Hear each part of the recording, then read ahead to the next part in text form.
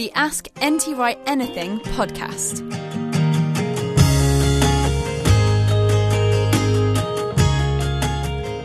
Hello, welcome to the show. It's Justin sitting down with Tom Wright to ask him your questions again on your regular Theology Thinkfest. This week, taking on a big issue, the problem of suffering. Lots of questions that have come in on that. We're also going to toss in a couple on living as a Christian in today's world. But you can ask any question you want as well by registering over at the website askntwright.com.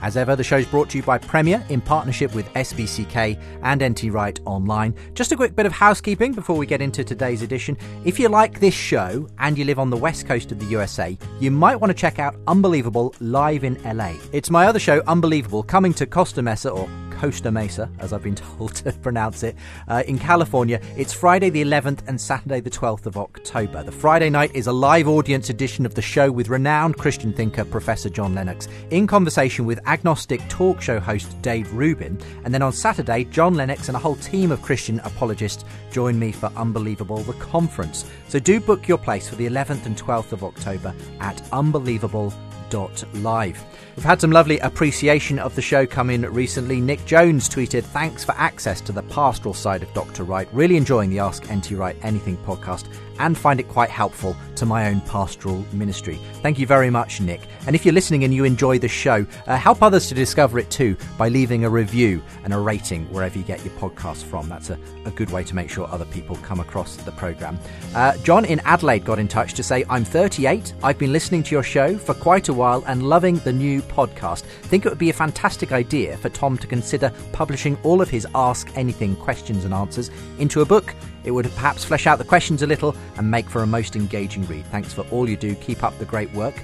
Well, John, we've preempted you. We're going to be releasing an ebook of 12 key questions and answers from Tom from this series as a thank you to anyone who can support the show.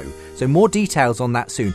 Get yourself signed up to the newsletter and you'll be the first to hear about that when it's made available. Okay, but that's a special ebook for newsletter subscribers. And if you aren't already, do get yourself subscribed to that fortnightly newsletter over at askntwright.com. Make sure you hear about these kinds of offers. Means you also get that link that allows you to send your own questions in for the show. And you get automatically entered for new giveaways. And we've a new one right now. 3 more copies of Tom Wright's The Bible for Everyone. Him and John Goldingay have worked together on a fresh translation of the Old and New Testament. It's a really massive prize. I've got all 3 of them stacked up on my desk at the moment. All of them signed by Tom. We'll draw 3 winners for those from our subscriber list at the end of October. So again, to enter that, very simple, just get signed up at askntwright.com. That's the housekeeping out of the way. Let's get into today's edition of the show. Welcome back to another edition of the Ask NT Wright Anything podcast. We throw all kinds of things at you every couple of weeks, Tom, and today is no different. We're doing probably one of the biggest questions that has existed since time immemorial, the problem of evil and suffering. I'm not expecting you to solve it necessarily today, but it is posed in some interesting ways today. I suppose whenever we come to do a podcast and questions and you're there as the person answering them, I suppose it's always with the caveat that there are some things that don't really have very neat packaged answers, do they? And we can only give people ways to try and think through things, and everyone's different as to how they're ultimately going to resolve some of these big questions in their own mind. Sure. Yeah, that's undoubtedly true. And the question of the problem of evil is the archetypal one. And I've come to the view that even though we don't have a good answer to the way the question is normally posed, or has been in the last 200 years, 300 years anyway, we do have a very good answer for why we should expect that problem to come up in the way that it does. And that is, if we believe that God is the good and wise creator, then evil doesn't make sense, and that's the point. And the danger then is, if we as clever theologians or philosophers think we can make sense of it, then we're saying that actually God created a world within which, there's a place for evil, and we'll let evil exist so that it can do this and that and the other, which is actually a very dark conclusion to reach. And of course, people can pose the question then in terms of Genesis 3. Where did the snake come from? Why was there a snake in the garden in the first place? And there is something then about the freedom of God and the freedom which God gives to creation, which remains a mystery. But I remember when I was teaching in Oxford, one of my fellow examiners one year for the finals paper set a question: would it be immoral to try to solve the problem of evil?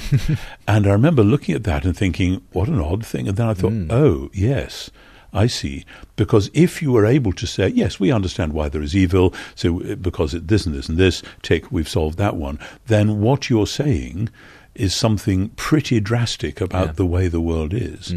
And I bet you can guess who the examiner in question was. No, I could tell me. Rowan Williams. Oh, very good. So perhaps we should expect that. And I think Rowan would say emphatically, actually, it would be immoral, because you would then be accusing God of having made a world in which this was just part of the way stuff was. Well, there's one general question which I think sets the scene up really quite well, from Deb in Garland, North Carolina, who emails in to say, hello, I'm an atheist who's interested in faith. Could you explain free will and how it relates to evil? I've had Christian friends explain that we've been given free will to love God, but also free will to do evil. But that makes it sound as if God allows cruelty to happen to innocent people so that he or it or she can be loved. Am I misunderstanding the concept of free will and the reason behind it? By the way, I've just started your book, Paul for Everyone, Romans Part 1. So there you go. So that, funnily enough, that will cover some of this ground, won't it, of course? A bit, though I'm delighted if somebody who's a self-confessed atheist would be starting with a commentary on Romans. A great place to start in all sorts of ways, though there might be other places you could start as well, but wherever you start, just find your way through, I would say. Of course, part of the puzzle is that for the atheist, there isn't a problem. For the atheist, there's a problem of good. Because if the world is simply the random product of blind chance, with atoms bouncing off each other or swerving, as in Epicureanism, and just producing new life forms, there is no reason to suppose that we would like the resultant mess. And the problem with natural selection, which is a way of solving that problem, to say, well, survival of the fittest, so we're getting better and stronger and better and stronger, is that the survival of the fittest assumes lots and lots and lots of unfit life forms which just fall by the wayside. And so if you go that it's basically new Epicurean forms of philosophy, then you really have a problem. Why would we say that anything is good? And the answer that the Epicurean gives is, oh, good simply means I like this. Right. But actually, that's not what most people mean by good. And if somebody tortures somebody else and then when challenged says, well, I like doing this, most of us would say, sorry, that's not good enough. And even if many people have tried to still tie it to a naturalistic account of good, saying, well, we know that torturing people is bad for the flourishing of our species in an evolutionary sense. Even that, I found, doesn't really get to the root of why we disagree with quite. it. It's not a utilitarian argument. Quite. There is an innate moral sense, and even though that does vary from culture to culture in certain interesting ways, it can't quite be eradicated. And one of the things I've tried to argue in the Gifford Lectures is that there are certain things like justice, spirituality, relationships, beauty, freedom, truth, and power, which all of them have a certain draw across cultures and across time, but equally all of them are puzzling, because we know that justice matters, but we all are inclined to bend it when it's in our own favour, or seems to be in our own favour. And same with truth and power and so on. And that's part of the problem of being human in this world, and that's part of setting the parameters for why questions like the problem of evil have to be dealt with within this larger whole. It's not enough to say, here are these things which we deem to be evil, both human evil and so-called natural evil, though whether an earthquake is evil or not, it's just what the Earth's crust does. But it produces suffering if people build houses and skyscrapers on it. Of course, absolutely. And in a sense, though, this specific question is about free will, and there's been a typical defence of evil being that God gives us freedom. Obviously, that enables us to experience love, relationship with God, with each other, all the goods. But it comes at the cost of what we do with on the negative side with that freedom. Now, I mean, part of the problem there is that the puzzle of so-called free will, philosophers have been bashing their heads against this forever, and you end up, if you're not careful, so defending freedom that we do end up as random particles. We're so free that actually we're just bouncing around and we think we're making choices, but really we are so totally free that we're just random nonsenses.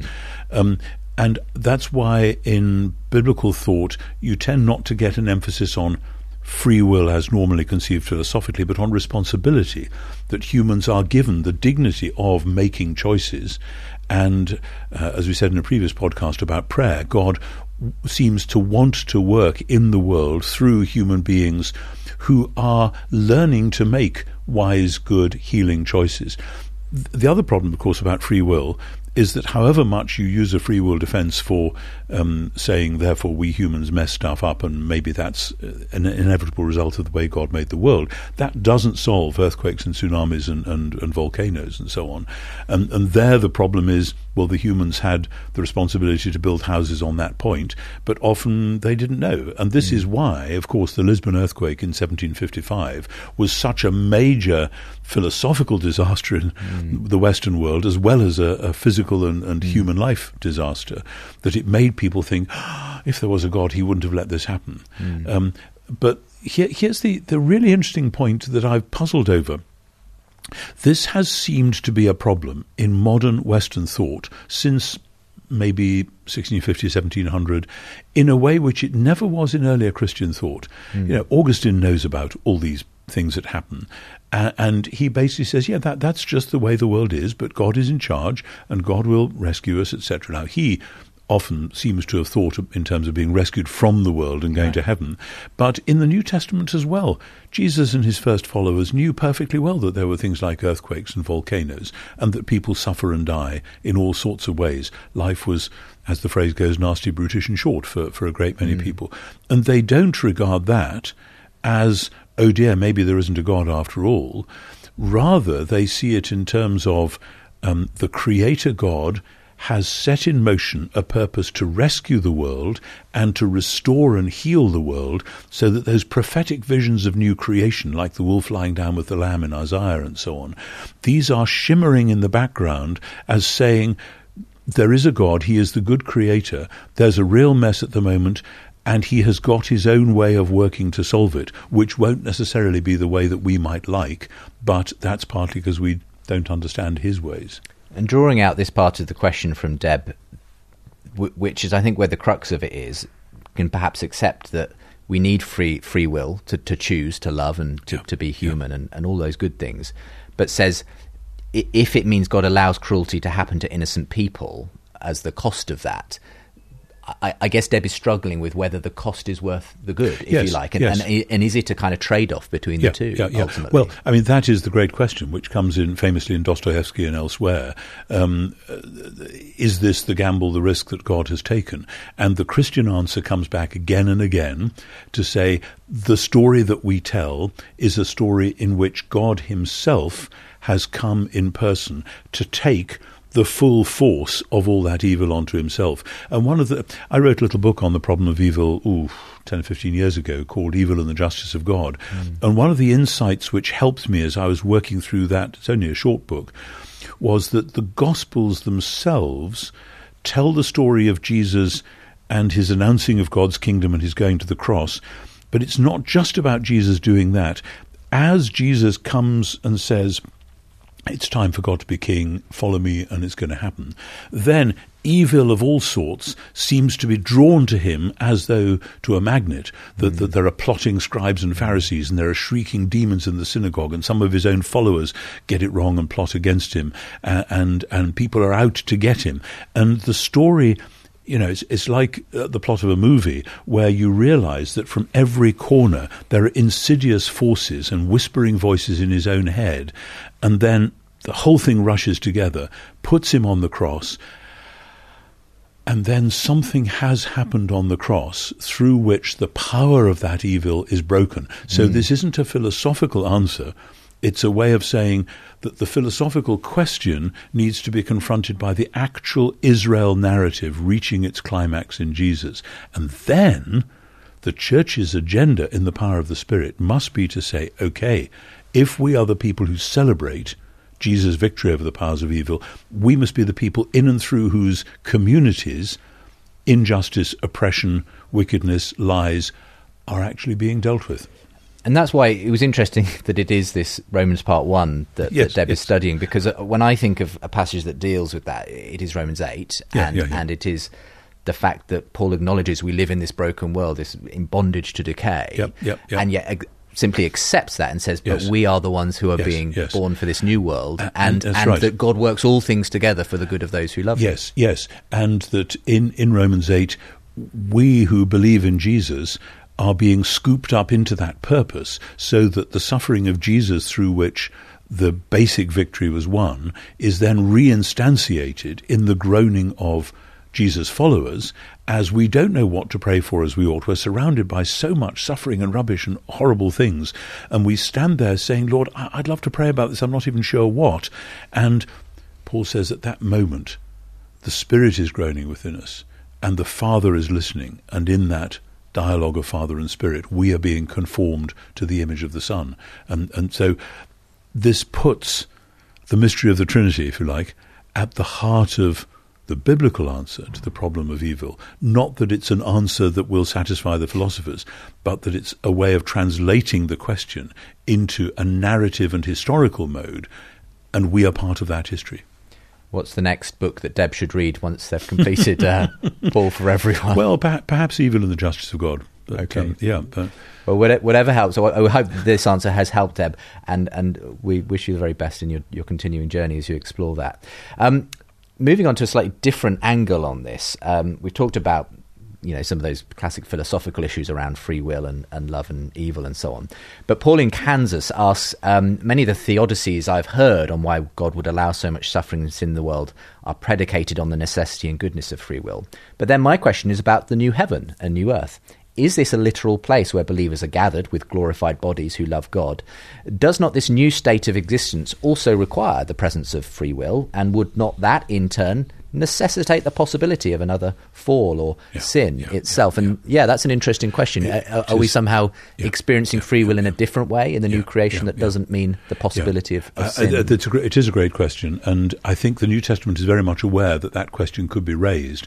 And I think, though it's a very dark passage, that's why towards the end of the book of Revelation, the Satan, the old dragon, is released for a short time and then is finally given his total comeuppance. And I think that's a richly symbolical way of saying we can imagine that there might be a snake in the new garden, but actually the snake has done his worst, and we are quite sure that he's been dispatched. So that's one possible way in. Another way is to say this is the problem with our analysis of free will. And the use of that free will defense could push in that direction. It's interesting, in America at the moment, much more than in Britain, I think there are quite a lot of younger Christians who are being quite philosophically savvy in a way that their British counterparts probably aren't, but who get sometimes a kind of a rationalistic apologetic, which would include that sort of free will defense. And I want to say, just be careful what you do with that, because it does lead you into strange places. And part of the dynamic of freedom in the New Testament is that, as Paul would say, we are set free from slavery to sin in order to be enslaved to righteousness. And Paul is saying that as a deliberate paradox in Romans 6. But then he fills that out in Romans 8 with the doctrine of the Holy Spirit. And the point of the Spirit is that when the Spirit is at work, then we are truly free, and there is a freedom about that. And this is...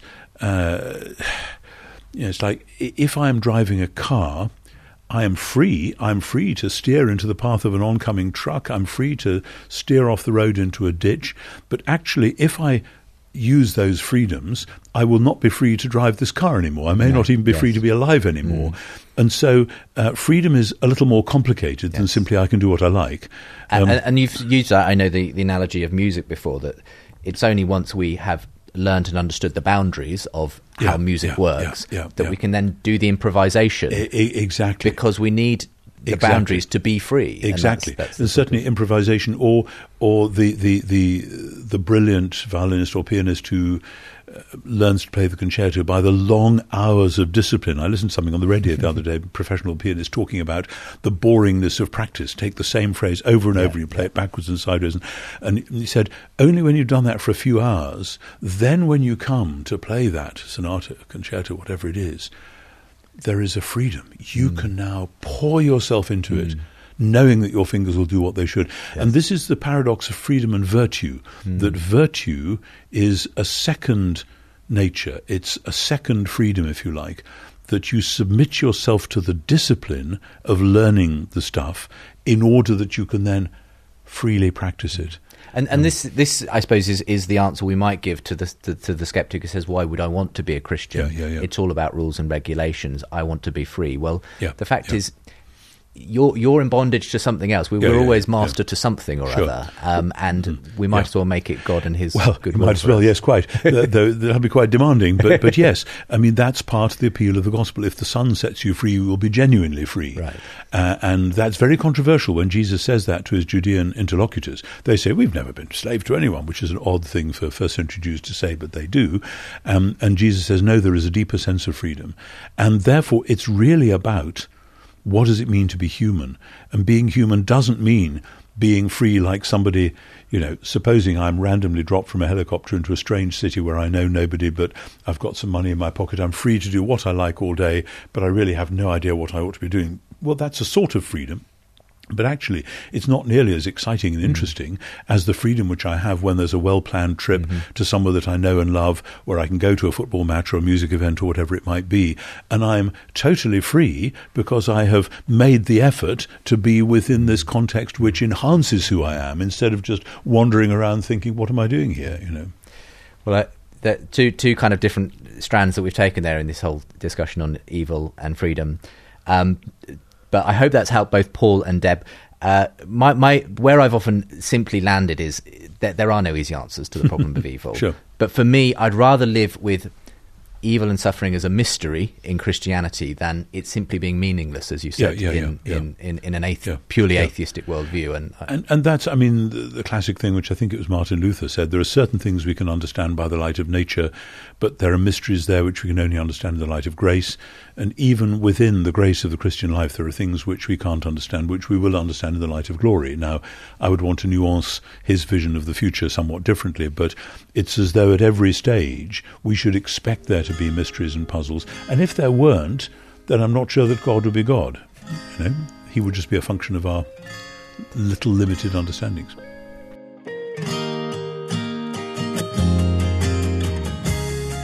Well, the Ask NT Wright Anything podcast comes to you courtesy of Premier in partnership with SPCK and NT Wright Online.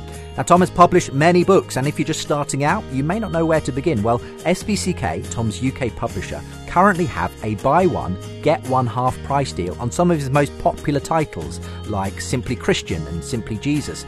Those are kind of books that help you make sense of the big picture of Christianity. There are also others you may not have heard of, such as For All the Saints, Remembering the Christian Departed, and God in Public, How the Bible Speaks Truth to Power Today. So get the buy one, get one half price deal over at sbckpublishing.co.uk/Ask NT Wright. Let's turn to another set of issues now. We've talked about the big philosophical question, theological question of evil, suffering, free will. This is a much more practical how we are to live as Christians in the world that we find ourselves in. And these questions have both been submitted by Doug Stewart from the Libertarian Christian podcast. If people enjoy this podcast, they may also enjoy Doug's one. And the first question from Doug is, Tom, many Christians like to use the Bible as a moral guidebook and extrapolate from that what their fellow citizens must live by. And the debate tends to circle around what good biblical politics looks like. Personal moralism on the one side and corporate moralism on the other. But can Christians really take the scripture and use them to tell the rest of their country what laws they must live under? Does this get too close to a theocracy? Great question, and it looks very different from America than it would in Britain, or indeed in France, or indeed Germany, or indeed Africa, etc., etc. In other words, I understand where in America things have swung this way and that, because by constitution, 240 years ago, whenever it was, they said church and state separate.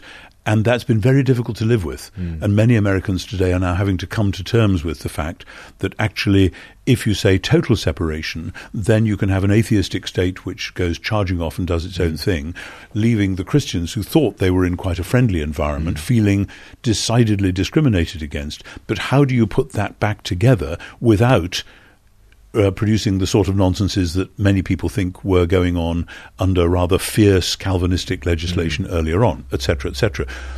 In Britain, we don't have that discussion. We have a very different one, and we have muddled along with an uneasy alliance in very British fashion of church and state, which Americans look at and say, how does that work? And the answer is, well, it doesn't, and you have to sort of live with it, and yes. it's all very peculiar. But we don't have that extreme separation. So then the question comes, actually, the kingdom of God is a theocracy, but the problem with theocracy is which theos have you got? And when people hear theocracy, they often think of a big, bullying, angry God who has given a hotline to him to certain people, call them clergy or whatever, and they will simply tell you God's decisions, and you've got to get in line or you have your head chopped off or whatever. And of course we know that there are some religions and some regimes that have behaved, and indeed are behaving like that as we speak. The difference with Christianity is that the theos in question, who is the theos of the theocracy, is the God who is the Father of Jesus Christ, who says, I love you so much, I'm giving my Son to die for you. I love you so much, I'm putting my Spirit within you so that you can be genuine humans. Now, I like the idea of that theos running the world, and I notice that that's what the Sermon on the Mount is about when Jesus says, blessed are the poor in spirit, the meek, the mourners, the hungry for justice people, peacemakers, etc. That's how theocracy works, by ordinary prayerful people being peacemakers, hungry for justice folk, etc., etc. And of course that's bitty and messy, because the God who God is doesn't send in the tanks. He sends in that lot, the little people who are grieving over the ruin of the world and determined by the Spirit to do something about it. Now, I like that theocracy, but you can't translate that theocracy straight onto the statute book, because, as the early Christians knew, there are many religions and life forms out there. And so the church, from the beginning, was a new sort of politics, which both was and wasn't competing with the existing ones. I mean, by saying Jesus is Lord, it's quite clear it means Caesar isn't. But when then Caesar decides 3 or 4 centuries down the track that so many of his subjects have become Christians that he wants to get on board with that, that's a very dangerous and risky moment. But the answer isn't, oh no, please go on persecuting us because we'd be so much more authentic to be a beleaguered minority. The answer has to be, okay, so what's this going to look like? And presumably it means creating a wise and safe environment in which the church can do what it does best, which is looking after the poor, healing the sick, bringing education to everybody, etc. Those 3 things, by the way, looking after the poor, medicine and education, have been part of the church's DNA from the beginning. We think that's odd in the Western world because the state does those now, and tells the church to get its hands off. But actually, that's what we've always been good at. And it's difficult, isn't it? Because we obviously live in the afterglow of a kind of Christendom in the West to some extent, sort of. Where to some extent the state did sort of, because it has been shaped by a Judeo-Christian worldview, take on those responsibilities, and then the church sort of forgot that it was also supposed to be doing that. Some have argued, and I don't know if this is Doug's position, but that, okay, let's let the state do what it does and let's let the church do what it's supposed to do, and we shouldn't be too concerned about whether the state does or doesn't reflect Christian values. I think the question then is, this is going to vary enormously from place to place. I remember at the Lambeth Conference 10 or 11 years ago, being with some Christians from Myanmar, and they were talking about whether there are 1 or 2 members of the ruling elite, the junta or whatever they were, who were closet Christians. And I remember thinking, oh my goodness, if you live in a country like that, all the questions of church and state and Christian freedom and law and so on look totally different, from either if you live in a muddled country like mine, or if you live in a country like America, which had this big, rather rigid, typically 18th century split, It's very Thomas Jefferson. I want to say we need to become more savvy at navigating our own histories in those moments, and saying, this is where we are now. What does it mean to be followers of Jesus in this place now? And I don't think for most of us in the Western world this means we'll retreat, do our own thing as church, and let the state do its thing, because the church has to have a prophetic voice vis-à-vis the state. In John 16, which happened to be my morning reading this morning by nice coincidence, Jesus says, when the Spirit comes, the Spirit will convict the world of sin and righteousness and judgment, and explains that a bit. And I remember, I may have said this to you before, for years thinking, what a great thing, the Spirit holding the world to account. And then it suddenly dawns on me, Jesus doesn't give the Spirit in general terms. Jesus gives the Spirit to his followers so that his followers can hold up the mirror to power and say sin and righteousness and judgment. And if you want to know what that looks like in John's Gospel, you read John 18 and 19, where Jesus confronts Pontius Pilate and argues with him about kingdom and truth and power. And Pilate eventually kills him, but in the great irony of the Gospel, that is the victory of the kingdom, sure. Jesus is King of the Jews, because thereafter new creation is launched, and Pontius Pilate is yesterday's man, as it were. We only know him because of the creeds of the Christian Church, well, really. pretty much. So that is the Church's vocation, to figure out what it would mean to do vis-à-vis our own governments, be they benign or not benign, what Jesus was doing with Pontius Pilate. One more question here from Doug. If declaring Jesus is Lord means implicitly that Caesar is not, how might Christ's followers live today in a world of American and European empires that are somewhat more democratic than the Roman Empire? They may be, but they may not be. The Romans voted all right, but there was a system, and you had to be rather rich and powerful to get in on the system. That does sound rather like what some of us see when we look across the pond at our American friends, that, in order to be a senator, you have to be a millionaire. In order to be a president, you have to raise multi-millions. It's, yes, it's voted for, but there's all sorts of constraints.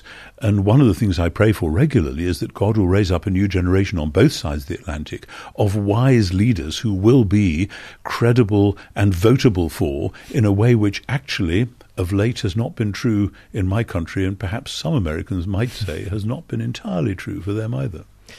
Thank you for tackling a wide range of questions on the podcast today, Tom. It's been a pleasure as always, and I hope you've enjoyed listening as well. Don't forget, you can ask more questions of Tom. We will be recording some more sessions of the podcast soon, so feel free to get them in and avail yourself of all the other bonus content that's available from the website when you subscribe to our newsletter. That's all available from askntwright.com. But for now, thank you, Tom. Thank you. Thank you very much.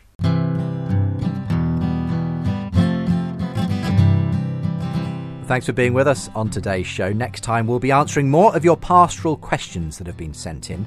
Do make sure you're subscribed for the regular newsletter, bonus content, and that prize draw, one of 3 signed copies of Tom's fresh translation of Scripture, the Bible for Everyone. Sign up at askntwright.com to make sure you're in the draw by the end of October.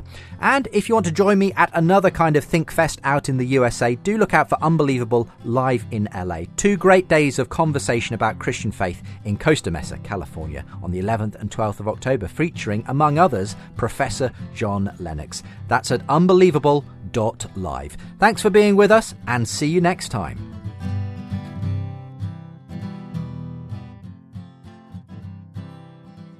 You've been listening to the Ask N.T. Wright Anything podcast. Let other people know about this show by rating and reviewing it in your podcast provider. For more podcasts from Premier, visit premier.org.uk/podcasts.